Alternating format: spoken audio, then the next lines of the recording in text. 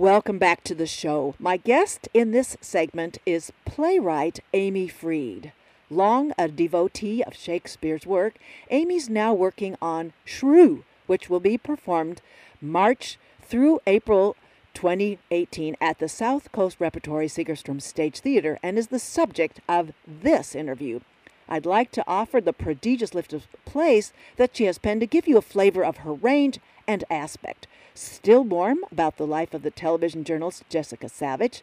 Claustrophilia, about the relationship between Edgar Allan Poe and his teen bride. The Ghoul of Amherst, a little comic piece about the poet Emily Dickinson visiting the deathbed of a classmate. The Psychic Life of Savages, concerning the lives of poets, Ted Hughes and Sylvia Plath. Freedom Land, The Beard of Avon, Safe in Hell, Restoration Comedy, a reworking of the Restoration-era comedies by Cibber and Vanbrugh. Nero, a comedy about the Roman Emperor Nero, commissioned by South Coast Repertory and Berkeley Rep. Hell to Pay, concerning factory farming, and The Monster Builder. Amy Fried's work has been produced at New York Theater Workshop, Seattle Repertory, American Conservatory Theater, Goodman Theater, Playwrights Horizons, Woolly Mammoth Theater Company, among other theaters around the country. Along with being nominated as a Pulitzer Prize finalist for Freedom Land, Amy Fried received the Joseph Kesselring Prize, the Charles MacArthur Award, and has several times won the LA Drama Critics Circle Award. Amy Fried earned a degree in acting at Southern Methodist University, her Master's of Fine Arts at the American Conservatory Theater in San Francisco. She lives in San Francisco, where she is an artist in residence at Stanford University. Welcome to Ask a Leader, Amy Fried. I'm so happy to be talking to you. Well, and as I am wont to say in interviews such as this, welcome to a spoiler-free coverage, especially since this is yet a work in progress, correct? That's correct. Well, one premise of Shrew, and we're putting an exclamation mark every time you hear Shrew, folks, one premise of the play might be that it's time that we go back in time and hear the 16th century woman give her version, say her piece, as Taming of the Shrew has often been regarded as a problem comedy. How long has it been rocking around in your psyche? Well, probably since I first performed in the play when I was a very young actor in a very small theater in New York. It's a play that's problematic for not just women, but for men these days. That's been true for some decades now. It's become more and more difficult to enjoy it at its face value for the unequal treatment of the sexes in the play. So, from A Woman's Mind in the 2017s, you are a bit of a Renaissance woman yourself. What are you channeling in this robust script? Well, ever since I began writing for theater and stopped trying to be an actor, which was a great relief, I've had a real love and affection for old classical comedy. I like, just on some simple levels, I like how many people are on stage. I like the kind of rollicking sense of the discovery of language and what it can do. There's a size to it that in our moment of theater is a little bit lost, except for the musical form. As people that remember going to theater 30, 40 years ago might recall, sometimes you'd see the whole stage filled. You'd see comedy played out in a very broad canvas. And so for me, the plays of the Restoration, the plays of Shakespeare are really fun theatrically and for audiences on all kinds of levels because they're so complex. They have these A plots and these B plots, and they have highfalutin sentiments, and they also have knockabout farce. They're also refreshingly pungent, honest, dirty, truthful, elegant, all of those things. So Shrew, I've also, even as it's a little bit troubling, well, can be a lot troubling, right, you can sense that Shakespeare is after something else. You can sense that, as is true in so many of his plays, he is somebody who throughout his career tried to break through the forms and moments of history and saw something new coming. He was always after something richer, something deeper, and even in Taming of the Shrew, you can feel that. So I kind of enjoyed. I don't think of it as an intervention in Shakespeare so much as a mining of Shakespeare for what was really maybe true in his impulses to say something different about men, women, and love in that era. So I think I'm liberating it rather Lovely. than fighting it. I was going to wrap up with the line, but I think you bring the point forward in what I want to discuss is that, as in the reviews, like your play Beard of Avon, some of the critics say one doesn't need to be an aficionado of Shakespeare, and that it surely it enriches the audience. And I'd venture to say that Shrew might push taming aside. Well, that's of course my secret dream. It would be, a very happy moment in my life to feel like I've been able to add something to a body of work that might get performed for more than a year or so. I would love that. Theater is very temporal. Play is usually as good as the few years in which it was written, and there are very few plays that can come back and back over a stretch of even 5 or 10 years. Right. Which is one of the poignant things about that being one's form as a writer. So I felt like there's a real need in our own canon of work that we like to produce over and over. I feel like if there's any play in the Shakespeare canon that could stand an alternative, it's that play. I really think we've reached a moment where it's just not performable in a feel-good way anymore. Well, and that's the only one of his plays I feel that way about. Right, and that's what I'm thinking. It's presumptuous for us in 2017 to say, well, Shakespeare would grant that his be put aside and this be put in front, but for everyone to read the play and to see it performed, the point is really well made. Well, you're still, as I mentioned earlier, you're still working on a draft. Are topical developments a temptation to you? And I'm thinking of Me Too movement sensibilities. I'm thinking of lots of different things. And are those a challenge for you as a playwright redrawing this play? Not in quite the way I think you're asking. Okay. It's a challenge for me because every play, and certainly every play that we consider a historical or a classical comedy or tragedy, topical references impact production of absolutely everything. Right. I saw a wonderful, wonderful production of Hamlet last year in London where the costume is contemporary and the outside of Claudius's house was a pool house in Santa Monica. Oh, okay. It's like, everybody who's tackling a classical theme or subject is addressing present moment, and that's natural. That's been true since Shakespeare's day. There's no fixed point in time. So this play's interesting because, for me, as a challenge, because I am having it reference its historical moment, its own historical moment, so that Kate and Petruchio, without giving too much away in my play, are people that don't belong in the 16th century. Ah, yes. So in order to do that, they're misfits. They see something else and they're looking for something different than the historical assignment of what they're supposed to be as men and women in that time period. So in order to make that play, I have to stay in that period more than any contemporary production of Shakespeare would have to do, because my people are trying to get out of it. And in that sense, I think it's sort of for all times, because aren't we all facing who we are on the deepest level of ourselves and our personhood and what the times tell us we must be. That's as true in our moment as it was in 400 years ago. The inner soul and the outer world, which changes every 10, 20, 30 years. And the struggle of our most personal selves against what is assigned us is more the point of my play. So I may reference, there might be a clown wearing a pussy hat. I never say never. Never.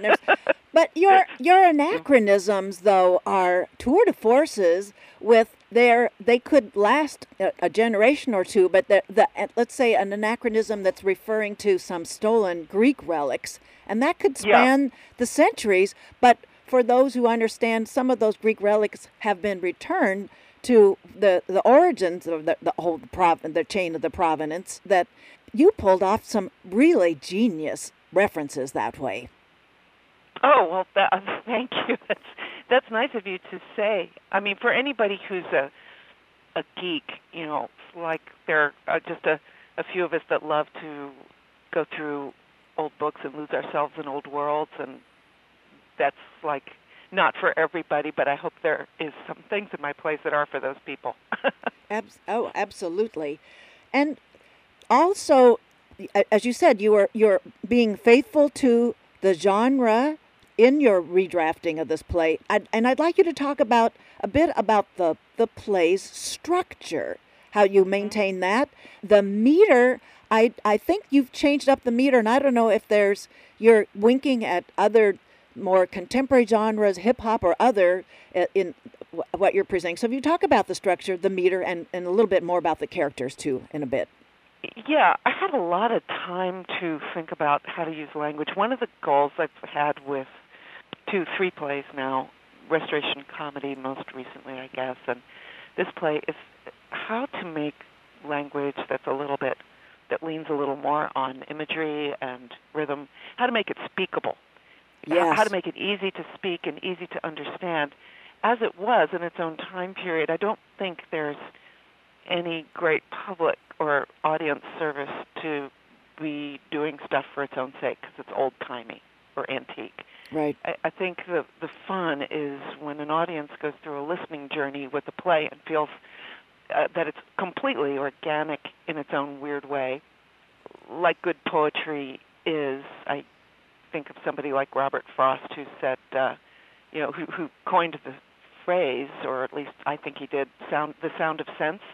Oh. That the sound of poetry is really the ringing of the bell of our deeper feeling, or the sound of a joke hits like a crack of a whip, and it explodes you. If it hits right, it hits on your emotional core, not your scholar core. So some of the pleasures of older theater that used the ear more than we do today, perhaps, was that it got your heart racing because of the rhythms of it. So I'm very curious about iambic pentameter that way because it's right. such a heartbeat rhythm. It has that pulse quality that keeps you falling forward in the action. And so I wanted to preserve that. At the same time, I was doing for the Oregon Shakespeare Festival what they are deeming a translation of Taming of the Shrew. This is for an earlier project. Okay.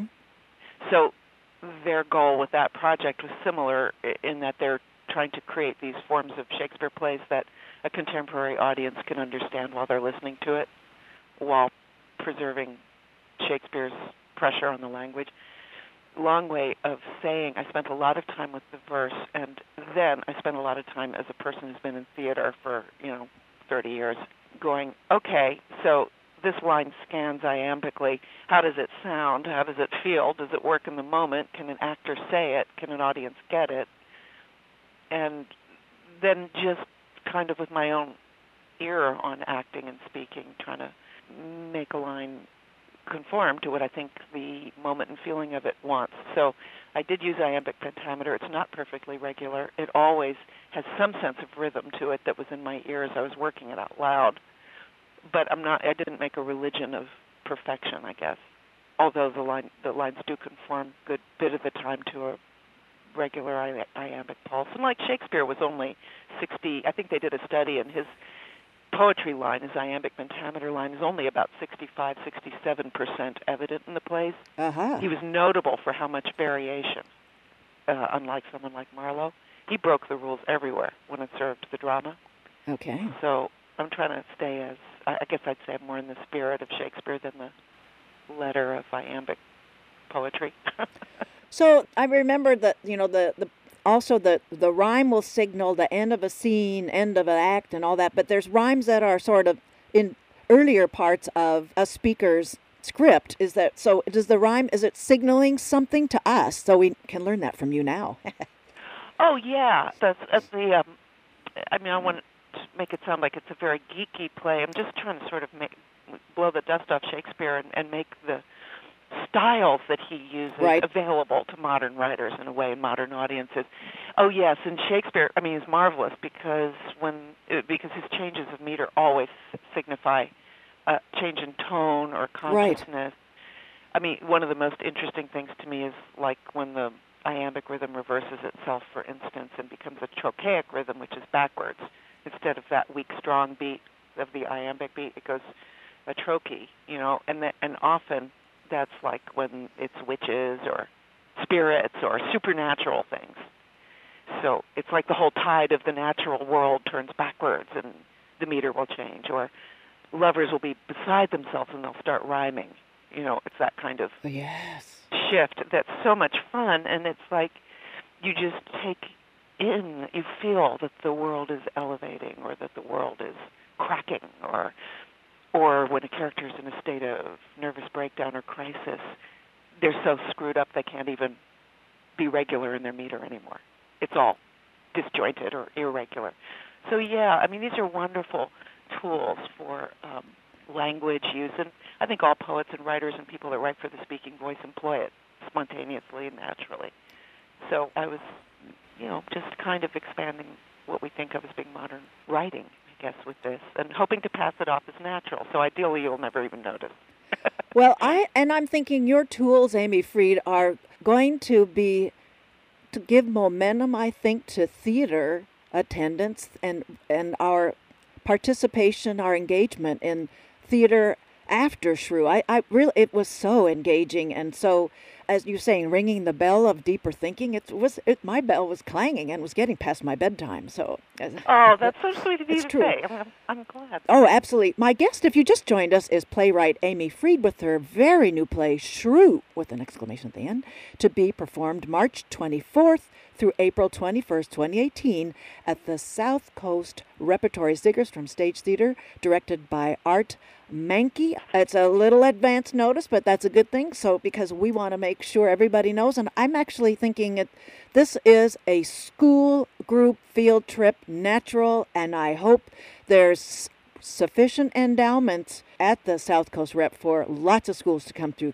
It's the humanities lesson that they're going to get this year of 2017, 2018, I'm going to say.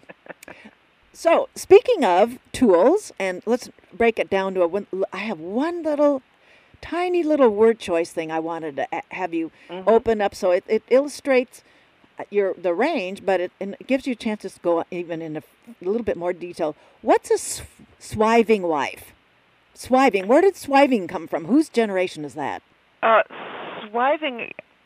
I don't even remember if that's in the play. I think it's just before the real estate auction, the pitch there going on, but I'm not sure. Swiving is an old word for fornicating.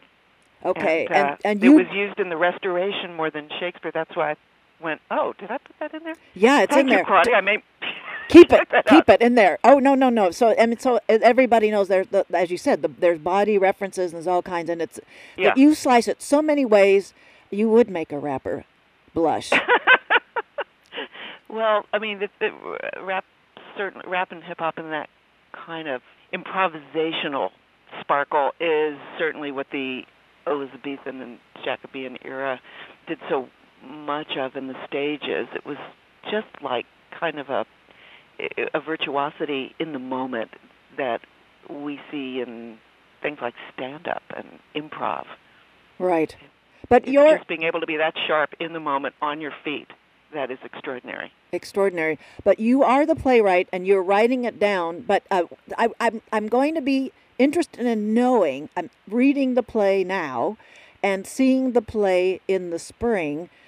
How the work in progress is going to adapt what your original drafts are. How are you going to work with the actors and continue to tinker away with what they're actually going to say and will it change over the actual production? Well, yeah, with the new play, it's like there's the manuscript draft that you finish, and it gets to a point where you can go into rehearsal. And then for me, I don't know if this is the case for all writers. I'm probably a bit different because my background was, for much of my life, in acting. That was what I pursued. So for me, that shift from the page to the stage changes everything. Okay. I don't mean every word, but every possibility becomes open. And the heart of this play is like, who are Kate and Petruchio, and what is that journey? And I think that once you have two actors that are beginning to channel that journey and bring their own emotional, experiential, chemical, you know, humanity to it, then you really go in another route, because what an actor can or can't play, what comes up for them in terms of what their feeling is about the role, their feeling about the truth or not of a moment, that's gold, because then it's like you've half created these people or two-thirds of the way created them, and then the actors discover what they can or where it feels like it's a speech short or a moment short, or there's a crisis that hasn't been articulated. I mean, it's really exciting. It's crazy, because it's like they're invented characters, but now they're not. They're actually living and breathing. It's the addictive thing about theater. It's not like any other art form that way. It's like you're bringing these dreams onto the stage, where they become sort of real for a while. So so yes, I rewrite. I listen to what's going on and I rewrite. So the director, Art Mankey, he auditions each of the actors, and then you continue that there's still that, as you're saying, there's still yet a third of the shaping, fleshing out of that character once you begin working with them with this brand new play. Yeah, and it's comedy too, so all of that's timing. So even simple stuff, it's shocking to me. It was really interesting to learn when I began writing how everything, including like the Segerstrom, is a very wide stage, for example. Yes. So it takes a long time for a character to walk into view there or walk into center. So, sometimes you need more language, sometimes you need less, sometimes you need a reveal, sometimes you need a walk-on. And all of that has to be integrated in terms of line length, placement of speeches. Do you need a silent scene to take place? It's like all of this designing of time and what people say and what's happening on stage and diversion. And there's that whole kind of nuts and bolts thing about stagecraft. And Art's a wonderful director that way. He's a real Swiss watchmaker. He can, handle the choreography and the rhythms of the stage picture as well as anybody I've ever worked with. So I'm excited to work with him on that. But it's a real collaboration. And still at the heart is all like, who is this Petruchio in this play, and who is this Kate? And from such an unfortunate beginning, can a relationship that we believe in really come to be? So it's all kinds of levels, from the really silly. The clowns are huge in this play compared to the Shakespeare play. Yes. So that's dangerous. Oh my goodness. We don't get that sense of play, but we do. There are some very contemporary references that just are a hoot there. So you would be responsible for adapting your new play when it's presented on a different stage then, so you have less of a physical platform to fill it up, or is that what the director's role would be in subsequent productions? Well, the first production always improves the script tremendously. So a lot of things that are discovered are going to be good for whatever configuration it goes into. Okay.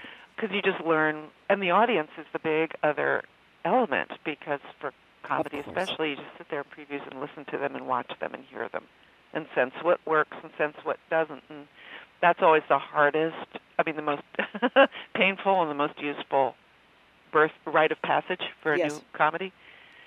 So by the time it plays at South Coast, the play will have evolved a lot in the preview process and in the rehearsal process, and a lot of those changes will be good forever. I know when I wrote Beard of Avon, it's not dissimilar in that there's a number of locations and it has to travel fairly quickly. Yes. That had maybe 7 whistle stops before it went to New York, ranging from very small theaters to theaters like the Goodman that are vast. And I was amazed at how much difference the size of the theater made in terms of how you had to produce to accommodate. Some of that's the director. It's like if you've got a great huge stage, you may want a huge teeming market scene with all hands on deck. Yes.